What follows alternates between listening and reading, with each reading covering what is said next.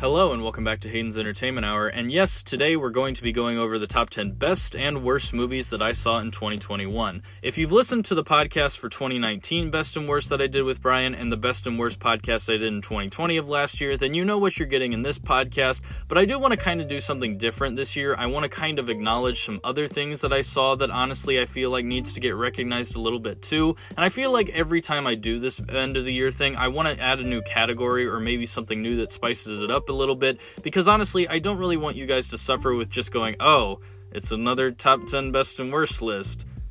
Cool, I can go watch 1,000 YouTube videos that do the same thing, and I won't be offended if that's your thought going into this, but yeah, I do this every year just simply because I like to reflect on the art that I've seen and also the garbage that I've seen, and I think this year overall was really what got me back into my love of movies. I went to the movie theater a lot, even though, yes, I know the coronavirus is still around and now the Omicron variant is coming out, but I feel safe and healthy to go back to theaters right now, even if there are some people out there that are kind of being stupid and making it harder for people to go back and enjoy their love of cinema. But for overall, I would say I was really satisfied that I was able to mostly go back to theaters feeling safe this year versus 2020. Yeah, well, I did go to theaters in 2020. Me and Brian just went to our local theater that nobody was going to because, you know, there was a pandemic going on. So, like, movies were $5. We could sit in an empty theater and just watch the movie, leave, and then that was pretty much it.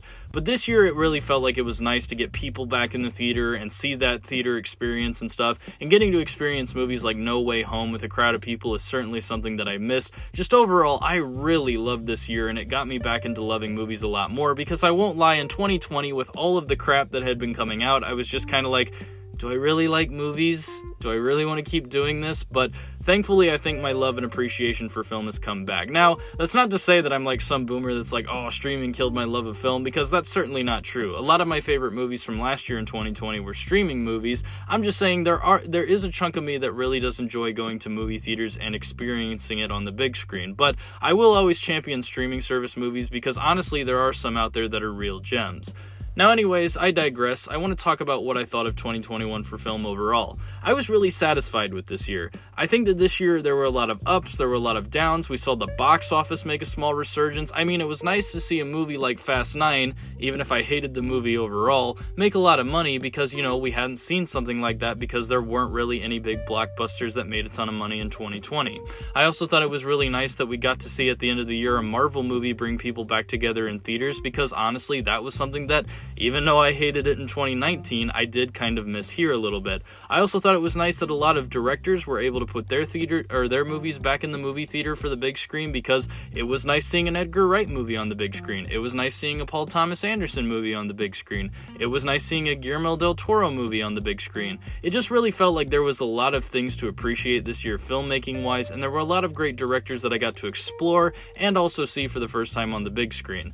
Now, I will say overall, I do understand why some people probably didn't go to movie theaters at all this year or didn't feel safe enough, because yes, the coronavirus is still out there, and I definitely get everybody's concerned. If you don't feel like you want to go to a movie theater and risk your own health, then I completely understand that. Wait for these to come out on VOD, but I'm hoping as we get into 2022, things are going to get a lot better. Hopefully the coronavirus goes away, fingers crossed, and we can all go back and enjoy movie theaters if we want. But I also do acknowledge streaming out there is something that is pretty valuable right now in these times too. But I don't want to ramble on. I'm going to get into my top 10 best of list here, and basically going into this, I'm going to not only talk about the top 10 obviously, but I'm also going to be giving out some tier lists of like other movies and categories and stuff, and also talking about some underrated things that I watched I'd recommend you guys would. So let's transition into the top 10 best of list.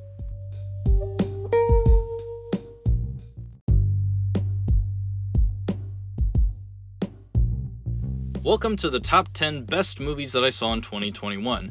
Disclaimer, this list is simply my personal opinion. If there is a movie you feel like should have been added to the list, or you feel like I was wrong about a ranking of a movie in this list, tough luck, it's not your list.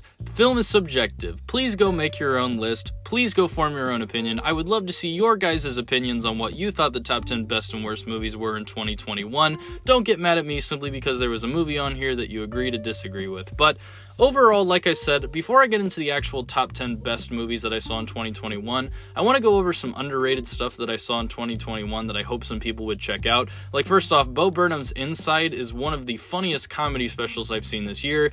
Yes, I also know this is a highly controversial thing to not consider it a movie. I personally do not consider it a movie, but I do understand why some people do see it as a movie. I really like this comedy special, and I think it's literally the most 2020 feeling thing that you could. Like, Bo really encompasses what a lot of us felt being locked up inside for the whole year of 2020, and I think just overall the music, the comedy bits, just everything about Bo in this special works so well, and I would highly recommend that people go and check it out. Another thing that I watched this year that I thought was highly underrated was the Tiger Woods documentary on HBO Max. Even if you don't like Tiger Woods or you don't like sports in general, I would check this one out simply because it's really interesting to look at how this man's career simply went into the downward spiral that it was. Because while Tiger Woods to many may just sound like, oh, it's that golfer guy, no, honestly, he is a sports icon, and what he has done for the world is pretty incredible. But just hearing about what kind of background he grew up with and seeing what happened to him once he finally got a taste of wealth and fortune is just really interesting and fascinating to also watch unfold. Another sports thing that I'll plug that's more recent is the All Madden documentary that came out. If you're somebody that doesn't really know who John Madden is, I would still recommend checking this out simply because if you know about the Madden video games, this documentary does go over how he built that video game empire, but it will also give you an insight into why he was considered one of the best broadcasters of all time and also one of the greatest coaches in the NFL. And I would simply check it out if you're a sports lover and at the same time if you're interested in the man of John Madden, or if you just like to learn more about him. Check it out. I think it's a really good documentary. I also watched a John Wayne Gacy documentary that was on Peacock that I thought was kind of good. Now, I will say it does kind of fizzle out towards, I think it was the 3rd and 4th episode, but for the most part, I kind of had a mostly satisfying time watching it, and if you're into those serial killer documentaries, well, I would recommend checking this one out, but I will admit it does get boring as it goes along, but still overall, I would say I would check this one out if you're into stuff like that. But anyways, that kind of concludes some of the underrated stuff that I just wanted to point out for the year. We can now get into the different tier lists that I have before getting into the top 10 best movies that I saw in 2021.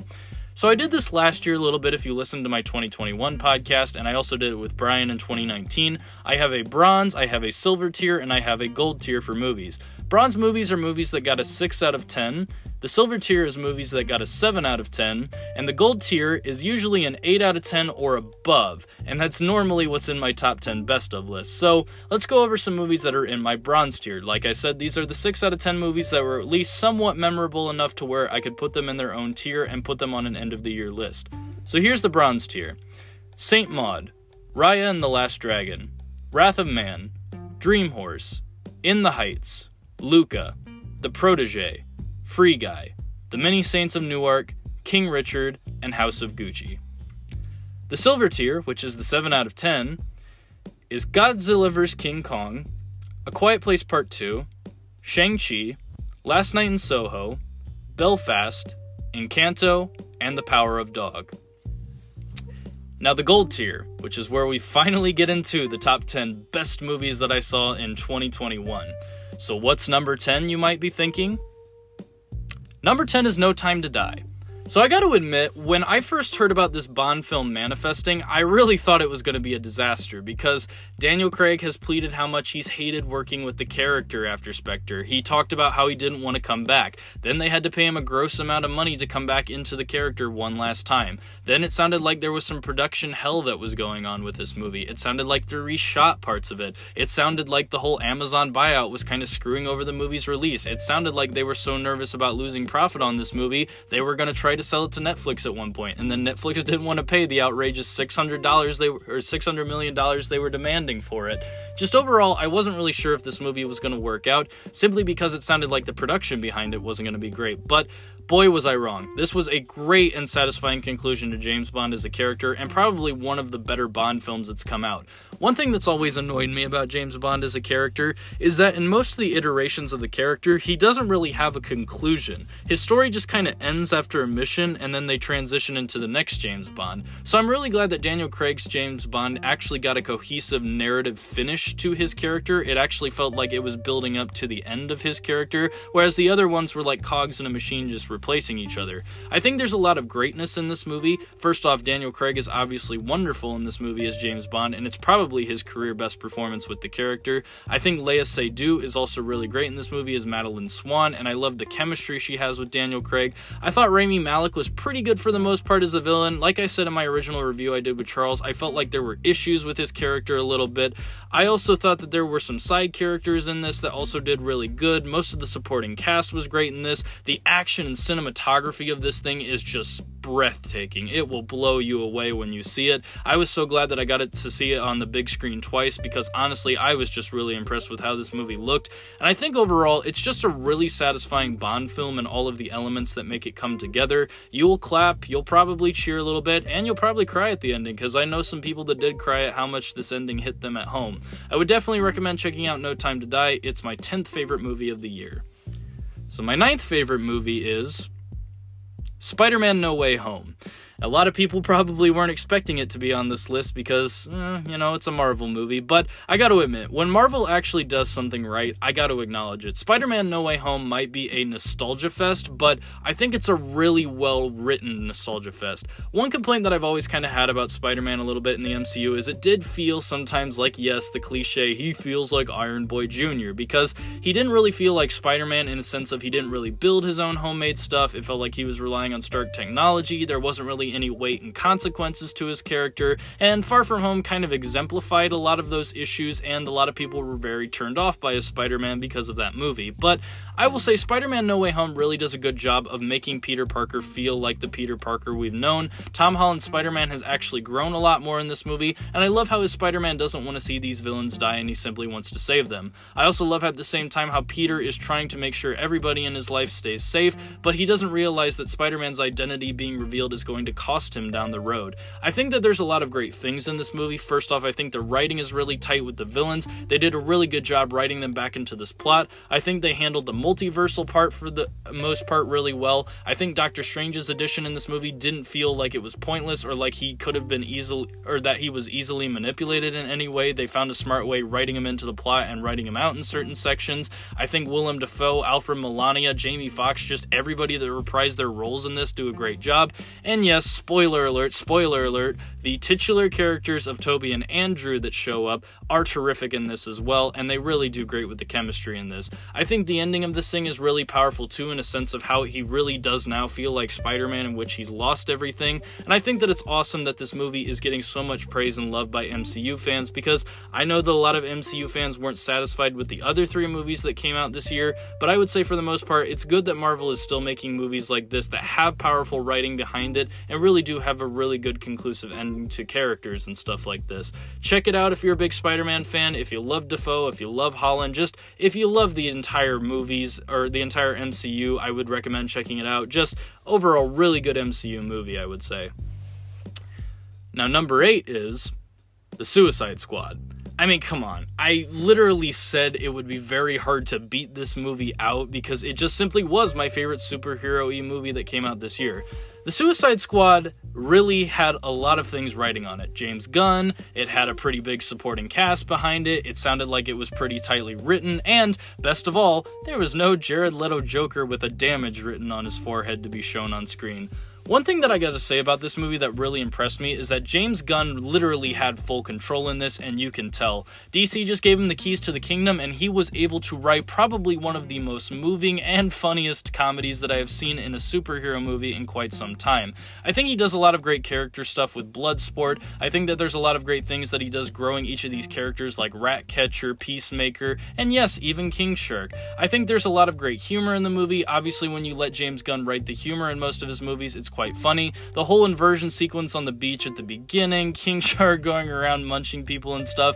I like how there's the whole battle between Bloodsport and John Cena at one point. Just, there are so many funny moments in this movie I could just list off, and I think it works so well. The action's also really bloody and gory and feels comic booky, and I think that's something that really benefits this movie in a way, is just how well it feels. I mean, everything about this movie just feels so well paced, so well choreographed, just everything about it feels so tightly written. Yeah, I did say I think think the Harley Quinn subplot is the weakest part of this whole thing, and if you cut it out, it really doesn't change much. But overall, besides that complaint, I would say this is still one of the most strongest comic book movies I've seen in a while, and I would definitely check it out if you're a big James Gunn guy. Honestly, one thing that I like about this is the fact that it has a rewatchability to it, because some DCU movies don't really have that. Like, I've thought about Shazam for years. I haven't seen it since theaters, obviously, and then I think I watched it once on DVD at home, and I haven't really had an urge to rewatch it, even though I gave that movie a 7 out of 10. But with this movie, I can see myself rewatching it over and over again, just simply because it's a really tightly written movie, and James Gunn really did a great job. And also, come on, man, Starro the Conqueror? How are you not gonna love a movie for having Starro the Conqueror? And also, gotta say, I love that the Thinker is in this. A lot of people hated the Thinker in this, but I was big on it. I really thought that this character worked super well. But overall, I would definitely recommend The Suicide Squad. It is a great movie, and probably one that will move you a lot more than you think, and also make you laugh a bunch. My number 7 favorite movie of the year was The Last Duel.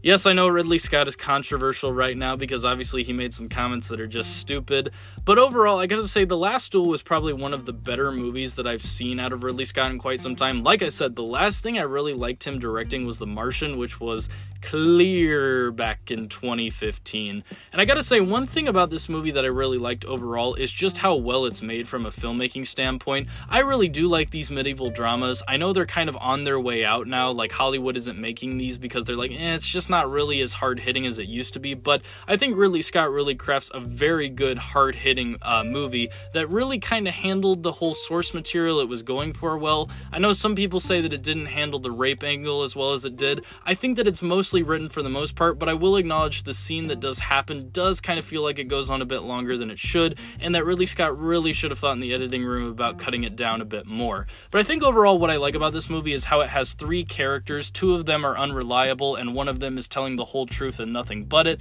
I do love how the movie does give us the big duel at the ending that it promises, but I love before it gets to that, we have a slow 2-hour ride of learning about these characters and their sleazy ambitions and backgrounds. I also love how Jodie Comer is probably giving one of the best performances this year, and I hope that the Academy acknowledges it and gives her the nomination that she deserves. I think, like I said, Adam Driver's great in this. I think Matt Damon's great in this. I think the only piece in this I didn't really like was Ben Affleck, because it felt like he just walked onto set with a blonde wig and said, "Film me, I'm done as Batman." But for the most part, I think Ridley Scott crafted a movie that was really well written. It looks great, it's shot great, the action's great, just so many things about it are great in this movie. If you like these medieval dramas, I would definitely recommend checking this one out because I had a great time watching it by myself in a theater. My 6th favorite movie of the year was The French Dispatch. So when I saw The French Dispatch for the first time, I will admit, I just thought that it was good. I didn't really think it was as great as most Wes Anderson works. Then Fahrenheit went and beat me up in a back alley, and I went and saw it again, and I went, oh yeah, I do get it a little bit more this time. But no, joking aside with that, I actually did see it a second time and appreciated it a lot more. I think what I need to do a lot more in the future is I need to watch some of my favorite directors' movies a second time. Like, I saw Soho twice this year, obviously, and it took me the second time around to solidify my opinion on it, because the first time I was very shaky on it, and then obviously I've seen Licorice Pizza twice now, and I've kind of solidified my opinion on it and stuff, and I also saw The Suicide Squad twice, I've seen No Way Home twice, I've seen No Time to Die twice, I've seen most of the movies on this list, and I don't want to spoil the rest of it going forward, mostly twice now to solidify my opinion, but I feel like that's something I gotta do, because in the long run, I could miss out on appreciating movies like this in the future. But anyways, I'm rambling. But The French Dispatch overall, what do I think of this movie? Well, it's a great Wes Anderson ride. If you know what you're getting into with Wes Anderson, it's that great dry humor, it's the great color palettes, it's the awesome cinematography, it's the wonderful characters, it's just everything that you love about Wes Anderson wrapped up into a movie. And what I love about this is it is simply his love letter to journalism. It's all about Bill Murray's company and about how he died one day and how they're publishing his obituary with all the stories that his writers have written for it. One thing that I love about it is each story feels very unique to the character themselves, and I love how even the beginning one with Owen Wilson that's very brief and short feels like a vehicle that sets up the world that we're going to spend in. I love the Benicio del Toro one. I think that it's a really funny story, and I love the payoff of how it ends. I like the Timothée Chalamet one for the most part, but I will admit it does drag in some areas, but I think it's really powerful and effective in the love story that it tells, and I think the Jeffrey Wright one with the chef and everything that happened about the police chief's son getting kidnapped is probably my favorite story of the entire thing, and I think it's the most tightly and well-written one in the entire movie, and I think that the ending, while it's not as powerful as maybe what Wes was anticipating, I do think is still a pretty mostly satisfying ending considering what we got overall with the movie's narrative. I think one thing that I have to say about this is that Wes Anderson movies are definitely for a certain type of audience. I know a lot of people, when I saw it the second time around, that walked out or simply were bored with it and got on their phone just simply because they didn't really get the movie, and I would just simply say out there, if you're somebody that doesn't really like Wes Anderson's work, I would not recommend going to see it because you're just going to ruin the experience for people like us that really love Wes Anderson's work. But overall, The French Dispatch is a great movie. I would definitely recommend checking it out if you're a big Wes Anderson person or if you want to get more into his work.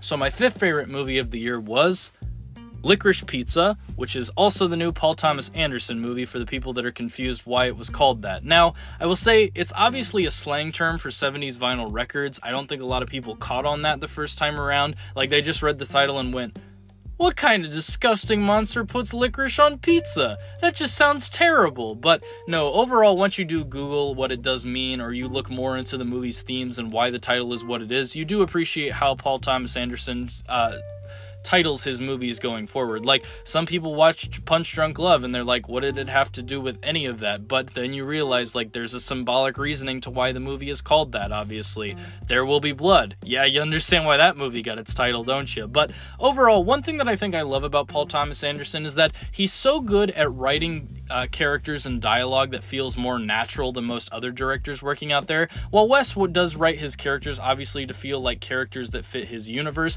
one thing that I appreciate about Paul Thomas Anderson is how natural feeling his dialogue is, and I also love how he pairs it with gorgeous shots that leave you there looking at the screen just simply going, wow, this is one of the prettiest movies that I've seen this year, because this movie is pretty. I think our two leads in the movie are honestly doing really good for first-time actress and actor. For the most part, though, I will say I was a little kind of grossed out with the age gap between them, which is something that a lot of people have been pointing out is how not okay the age gap between the two of them is, and I'm just kind of sitting here going, yeah, I get that. It is a little creepy when you think about it, but you don't try to think about it too much going into this movie because you do want to watch it for the narrative and everything that plays out in it, because I will say these slice of life movies that are being made more and more now are kind of my bag. I like that it's set in a 70s backdrop of Encino. I like how these two characters that are slowly growing into their adulthood both realize that they kind of need each other a little bit, and I do like how the narrative and all of the subplots around it do kind of lead towards that, towards the ending, even if I do feel like the ending of this thing doesn't really stick the ending that it should. One thing that kind of frustrates me about Paul Thomas Anderson is that he says he writes the characters wherever they'll go, but then he always tries to put like a bow on everything, and it bothers me sometimes. But overall, I wouldn't say the ending's bad enough to where obviously it made me super mad, but I feel like the conclusion's just a bit rushed in my opinion. But that shouldn't distract from the fact that this is still one of the best movies this year. Cinematography, acting, obviously everything that you'd expect in a Paul Thomas Anderson movie, it's right here. Go check it out, because I'm not sure how much longer it's going to be in theaters, or wait till it's on VOD, because sadly a lot of these great indie films are going straight to VOD. My fourth favorite movie of the year was Nightmare Alley.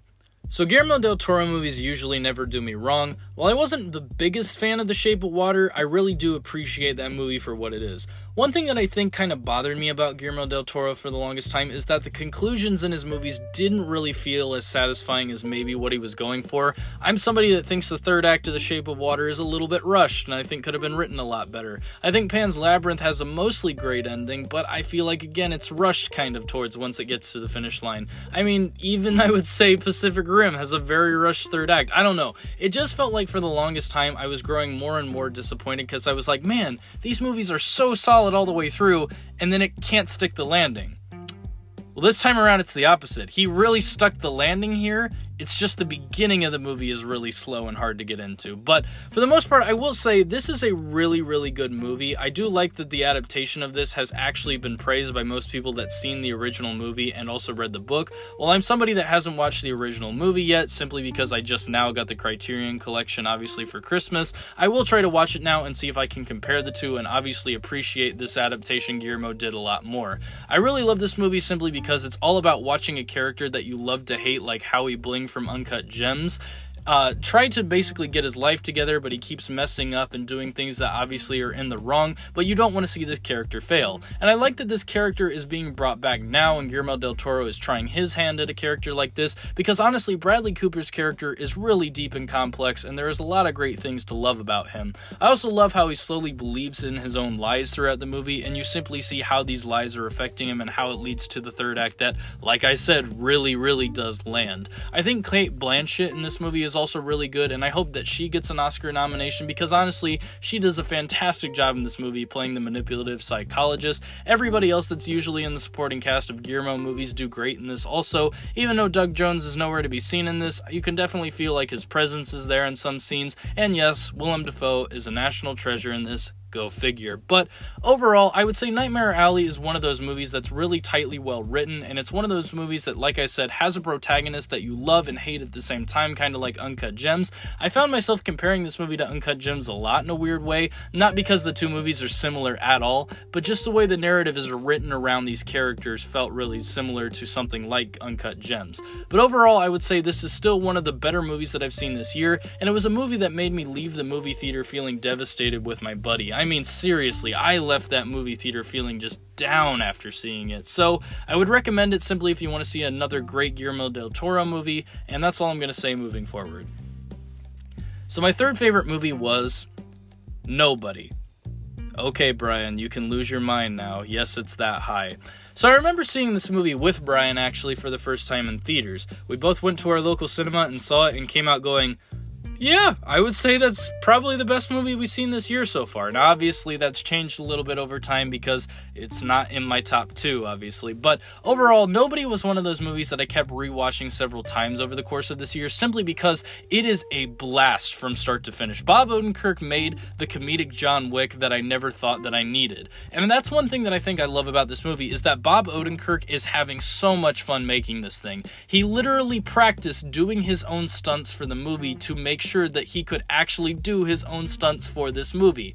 That's incredible. The action in this is tight, it's bloody and gory, it feels like John Wick in some areas, but it's really comedic overall. There are great moments in this movie that happens. There's a scene on a bus, there's a scene in his house, there's a scene at the ending where him and his brother and his half-brother and Christopher Lloyd team up, and they all go crazy on all of these Russian guys. Just, you gotta see this movie, guys, if you love these action-packed thrill rides, because that's what Bob Odenkirk gives us. A funny, action-packed thrill ride that I never thought we needed. Sure, the comparison's going to be John Wick. It's written by the same people that made John Wick, and it even feels a lot like a carbon copy of John Wick. If you can put that aside, though, this is still one of the better movies that's come out this year, and just simply see it because Bob Odenkirk is having a blast in this thing. My number 2 favorite movie of the year was my Arrakis. My Dune. Yes, Dune was epic. It was pretty amazing, I would say, overall. It was one of those movies that I went into going, okay, I feel like this is going to be a bit overrated, and then I came out going, oh no, it wasn't at all. I think this is probably one of the best adaptations, I would say, of a book overall, and I would also say just in general of a movie, because while David Lynch's Dune is just kind of, whatever, like, it's got some things in it you can appreciate, but overall it's not a great movie. In this thing, there are so many things to appreciate about it. I love Denis Villeneuve, and I know that somebody already gave me grief on how I pronounce his last name, I apologize, but I love Denis Villeneuve and how he directs movies. Arrival is one of my favorite movies. I think Blade Runner 2049 is solid for the most part, even I know I have some issues with that movie. I think Sicario is a really well-directed movie. Just, he is a phenomenal director. And I was really happy that he was taking on this Dune movie because, honestly, he felt like the perfect director for this. There are so many great things about this movie. The cinematography, the acting, the story. I love the themes of this movie. My goodness, this movie has some of the strongest themes that I've seen. But just overall, this movie is probably one of the best movies that you will see this year, just simply because it delivers on everything you want. Action, themes, drama, great acting, character arcs, just everything about this movie is great. And I cannot simply say enough, if you got to see this movie in IMAX, then you did experience it for everything it was made up to be, because honestly, the IMAX experience of this thing is just mind-blowing. If you didn't see it in IMAX, turn off all of the lights in your house, turn on your TV, go to a quiet room, get those surround sound speakers, or just turn your TV all the way up and experience Dune kind of like how everybody else did in theaters, because you will get the true experience of Arrakis, and this movie will really move you like it did most other people in theaters. Definitely check out Dune. I love Paul in this movie. I think that Oscar Isaac gives a career best performance in this thing, and I know that's probably a controversial thing to say, but I think he does. The Baron is really cool in this movie. I think that Skarsgård does a great job adapting the character and floating and looking super hot as the character. I also think that they do a great job with other actors like Bautista and Momoa, and giving them characters that actually felt like they had weight to them and stuff. Just overall, I think that they did a great job adapting Dune. I think it's one of the most epic movies you'll see this year, like I saw, and I think it's just a really satisfying movie. I do think that the story kind of ends in a weird place for the most part, which I do understand it's a part 1 adaptation, but there is kind of that thing where it's like it does end a little weird. And I also had a debate with Charles in Fahrenheit where I said it felt like a certain character in the movie loses agency, but I'm going to go plug that podcast. Basically, for the ones that I'm kind of reiterating here that I've already done a podcast, just go back and listen to the podcast on those for full thoughts, because I'm trying to bring everything together here, basically. So my favorite movie of 2021, the number 1 movie, The Green Knight. I mean, it was no shock to a lot of people. When I talked about this movie with Dalton on the podcast, I said it really feels like it's going to be hard to beat this movie out, just simply because this is a David Lowery movie, and David Lowery is certainly a director that is not for everybody, I will say, but when he makes movies, he makes thematic powerhouses, and The Green Knight is nothing short of a thematic powerhouse. We watch young Gawain try to figure out what he can do to become the great noble knight that he wants to be, but then we watch him simply fail the 5 virtues of a knight. And I gotta say, Dev Patel in this, I think if I had my choice, I would give him the Oscar this year, but I know the Academy is not going to even give this movie the light of day, but Dev Patel probably gave my favorite performance this year out of any other actor this year, just simply because, man, he owns it in this role. He owns it as young Gawain, and I just gotta say, this movie is very slow and boring to most people. I understand that, but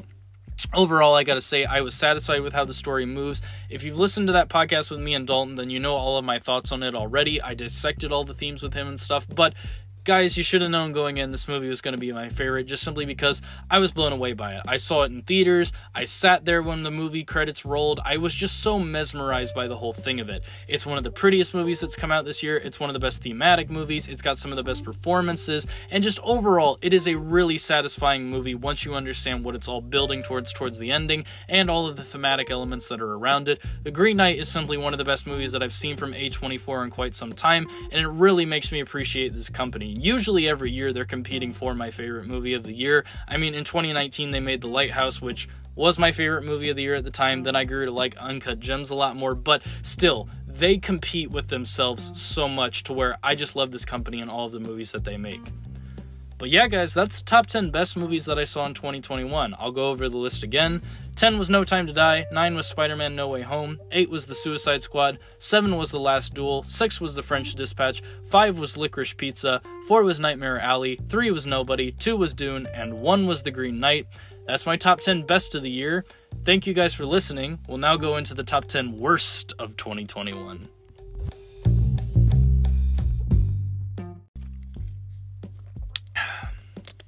Yeah, I'm drinking something strong for this one because we're talking about bad movies now. Okay, so, like I said, 2021 had a lot of great movies in it, but there's also a lot of garbage that came out this year. A lot of garbage that should have just came out in 2020, if I'm being honest, because it kind of fit with that year a lot more. Making this list was probably a little bit harder than I anticipated, because I really had to think, what was so bad to where I could put it in a top 10 list? What movie did I hate so much watching that I either wanted to shut it off while streaming it or wanted to walk out while I was in movie theaters? What movies did I stick out watching on streaming services that I wanted to die watching? What movies were so bad I can't get them out of my mind just simply because of how bad they were?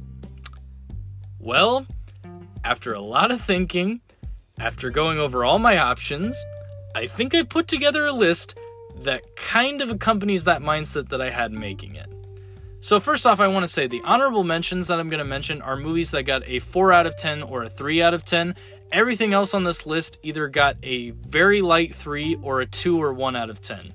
You obviously will know what got a 1 out of 10 when we get to the top. It's like the best of the year list.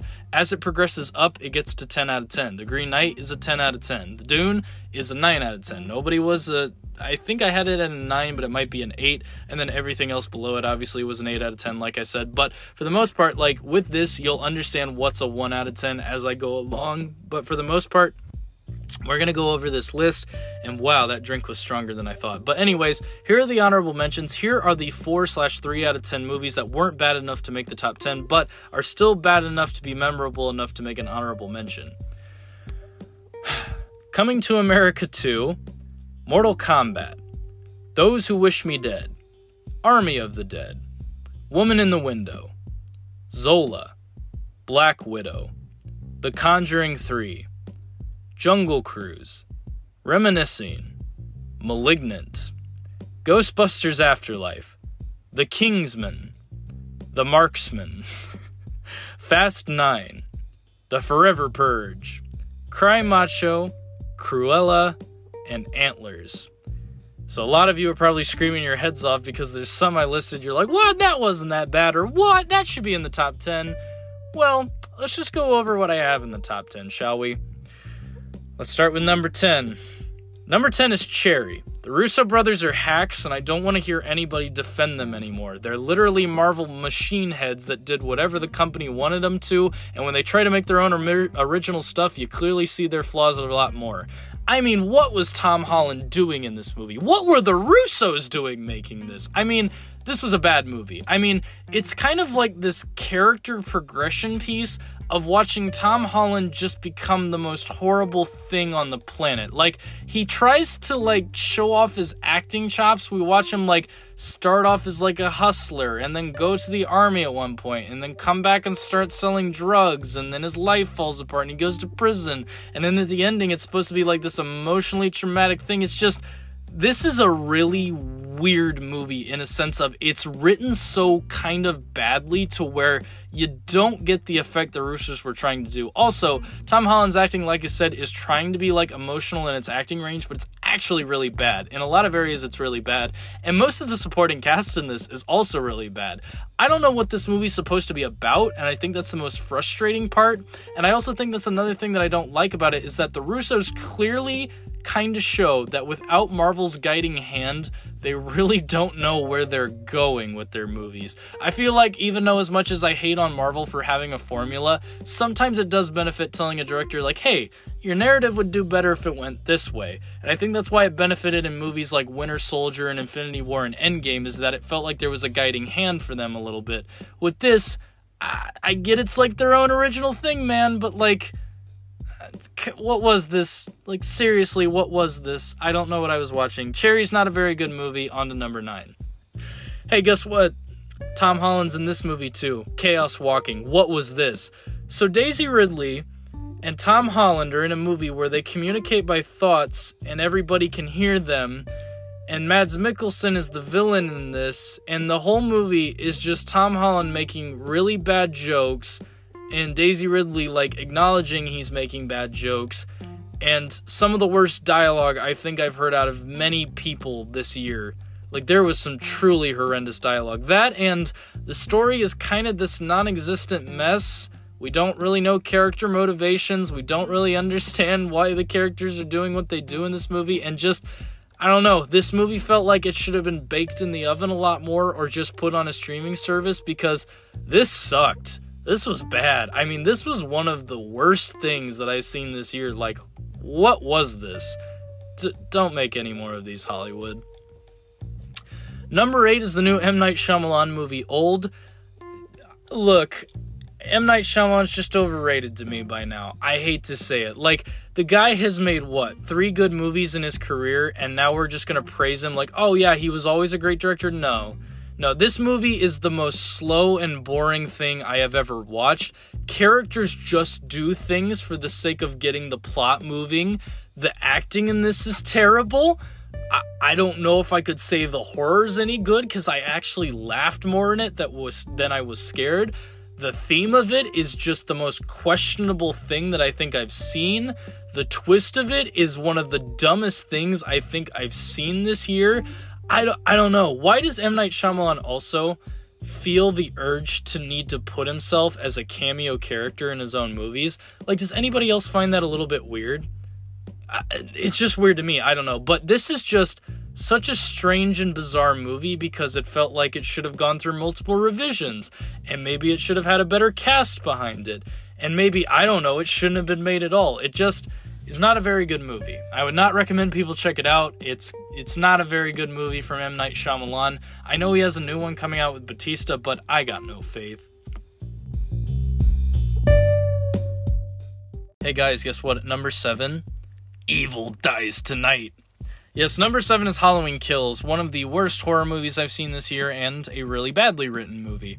If you go back and listen to that original podcast I did with Brian, you can tell that both of us were not really sure on our thoughts on it after we recorded it, and it's probably on me. I should have definitely waited like a day or two to solidify my opinions on it, because we recorded it right after we saw the movie, and I was just kind of so baffled by the whole thing that I begrudgingly gave it a 5 out of 10, and Brian gave it a 7 out of 10. Because now in retrospect, we've both come down on the movie a lot. Like, if you go to our letterbox now and see what we have given the movies, it's completely different from that original podcast. Not that I'm saying you shouldn't go listen to that original, but I'm just going to say the complaints we both had are 10 times fold in that original review. The compliments that I gave it in the original do not apply at all anymore, because some of the compliments I realized in retrospect I gave it are actually not good. But basically all I'll say is this movie is not well written in the slightest.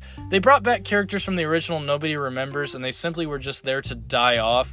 They also have some characters in this movie that do really dumb stuff. Tommy Doyle and the mob mentality thing is just really dumb. There's a really controversial scene where a mental patient jumps out a window, and it's really offensive and not well done. Michael Myers is a complete dumbass in this movie sometimes. Characters in this just simply do dumb things to move the plot forward. I mean, there's just so many things about this movie that don't work. It's not well written, and it sets up a climax that's just, who cares? Like, the cliffhanger of this movie just had me going, okay, I don't even know if I'll see the third one now at this point. This one was so bad, but just not a great movie. Definitely would not recommend checking it out unless you're a big Halloween fan. And I'd say if you want to hear somebody's true thoughts on the movie, maybe go talk to Brian about it, because Brian has a deeper love for this franchise than I ever could. I kind of respect it in a way that he does, because I don't know how you can. Like, John Carpenter really proved that the original is such a lightning in a bottle, you can't do a sequel to it.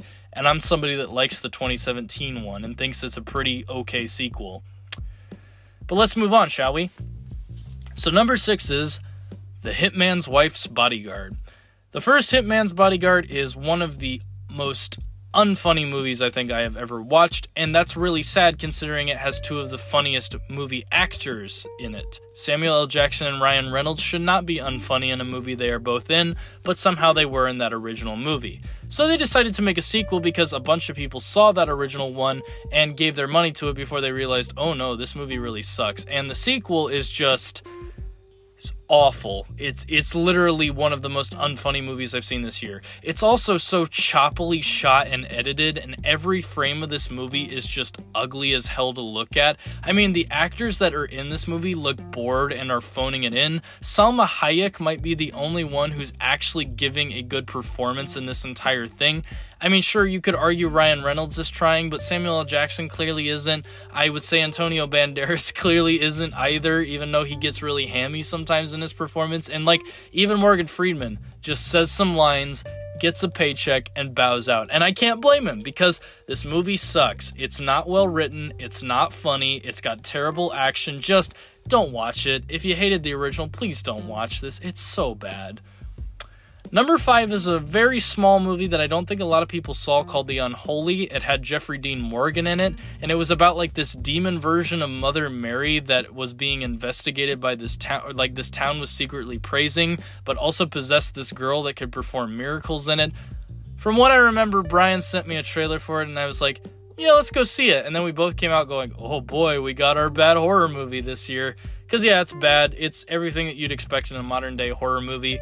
It looks ugly. It has nothing but predictable jump scares. Characters are very one-note and dimensional. Bad dialogue. Really bad climax that sets up a sequel nobody wants to see. Just really bad overall. All I can say is, like, the reason it's so bad is because the plot is virtually non-existent in it. Things just kind of happen.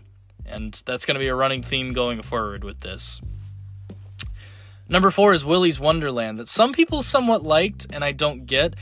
This is the closest thing you guys are going to get to a FNAF movie, I feel like. Nicolas Cage, what did you make here? Now, I get the guy will make literally anything, but why are you in this? And why does his character drink so much soda that's clearly just beer in a can that's labeled soda? Because you can tell the man just wanted to get sloshed and beat up animatronics. Because this movie is just so weirdly paced, so badly written, so badly edited, and so badly acted outside of, I guess I would say, Nicolas Cage is doing himself in this, to where I just went, this sucks. This actually makes me not want a FNAF movie in the future because, one, FNAF has become one of the most annoying franchises on the planet, and secondly, if this is what we would get in, like, the sense of there being a Five Nights at Freddy's movie, no, I don't want it at all. I don't want to see that video game adaptation because Willy's Wonderland broke me. Nicolas Cage beats up robots for an hour and 30 minutes, characters die off, and you don't learn anything about him. It's really bad. Please don't see this movie. It's really bad. And, I don't know, buy the Nicolas Cage soda beer he was drinking. That's all I'll say. Number 3 is Tom and Jerry. You know how, like, AI is making movies now? Yeah, this feels like an AI made this movie. Tom and Jerry was just a fun Saturday morning cartoon of a cat and mouse trying to beat each other up.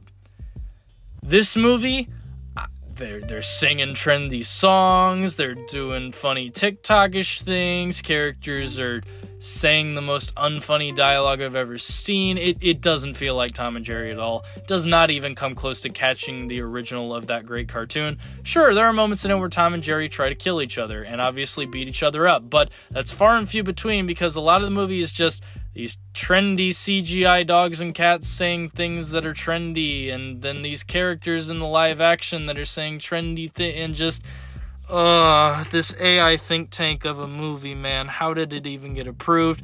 I know that it kind of sort of bombed and that HBO kind of got some shit for it, obviously, but just, you feel like they would have learned their lesson, right? Well, no, because number 2 on my list is Space Jam 2, which literally is a gigantic advertisement for HBO Max.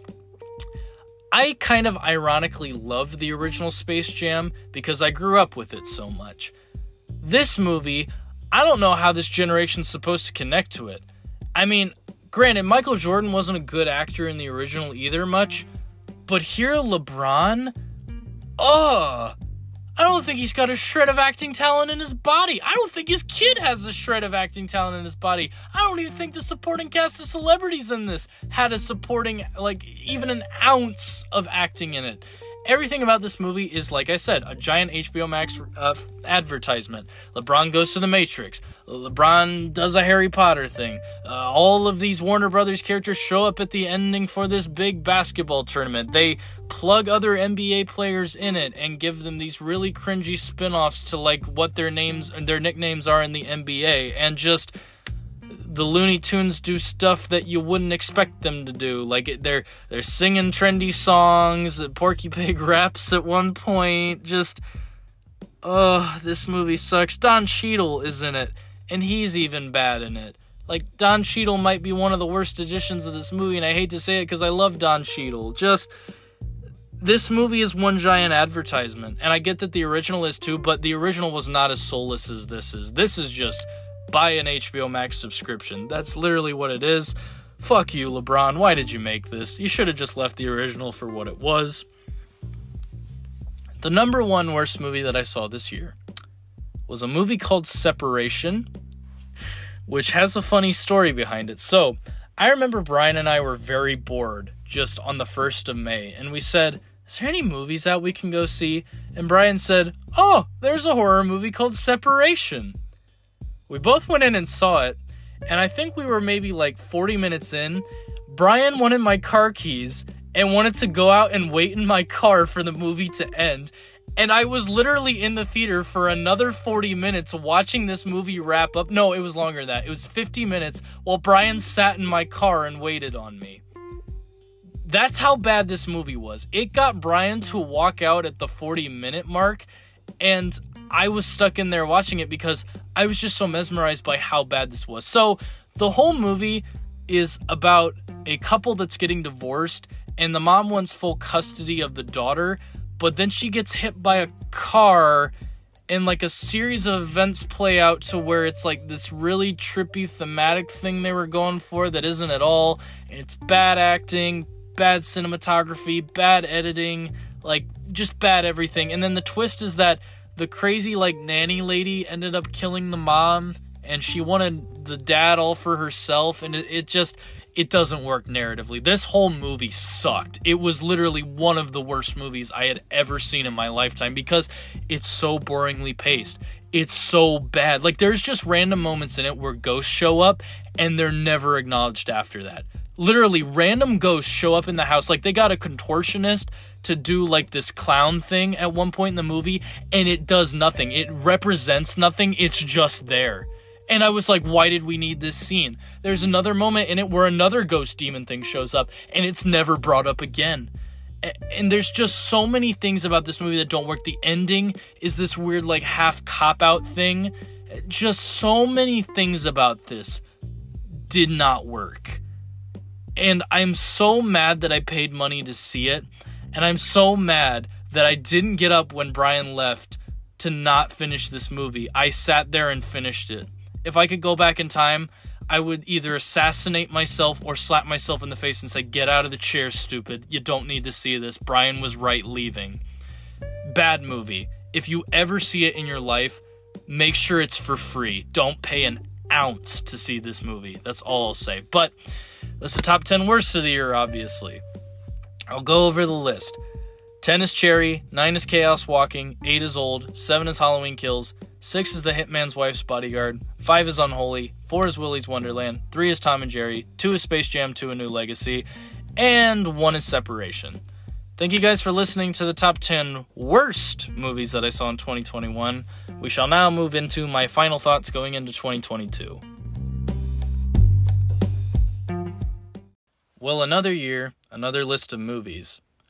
So all I gotta say, guys, going forward is that my list here is likely going to be my solidified list for the end of the year, but one thing that I always tell people, and I said it at the end of my podcast last year and even in 2019, be sure to check out my Letterboxd. It's Bacon Pants 13. I mean, there's some people out here that listen that know my Letterboxd because I plug it so much, because when I put out the actual lists on Letterboxd that have these movies that I listed, do notice that they can change and flip, because there are still some movies that I haven't seen. Like, I haven't seen Joel Coen's new movie that's come out yet, that Tragedy of Macbeth, and I want to see it because I feel like that would easily make my top 10 best of the year list. There's some other indie films that haven't come out yet that will have to come out to VOD sometime in January. I would say by February, when you look on Letterboxd on my top 10 best and worst movies of the year list, that will be my solidified opinion for the best movies and worst movies I saw in the year, because there are still so many others that I haven't seen yet. But I know why what a lot of people are saying. They're like, well, why not just wait then to do this list later? Because when I do this, I want it to truly be all of the movies that I saw in 2021. I don't want it to be like, oh yeah, I saw this in January and it doesn't count. Like, these are all the movies that I saw in 2021 that I could remember, or at least that, were good enough to make a list. And it also, does feel like a cop-out to be like, oh, here's my 2021 list for the end of 2021, even though it could come out in 2022. So if that kind of makes sense to you guys a little bit, it just makes more sense to do a list now when, like, I could obviously chime in on this trend of like, oh, here is all of the movies I saw in 2021, and here's how I'd rank them out of 10. So I hope that makes more sense for the people listening. Now, another thing that I want to say going forward with this podcast is that 2022 has a lot of great movies coming out next year. Obviously, there's a lot of people that are already asking me to do some movies with them in 2022 that are coming out.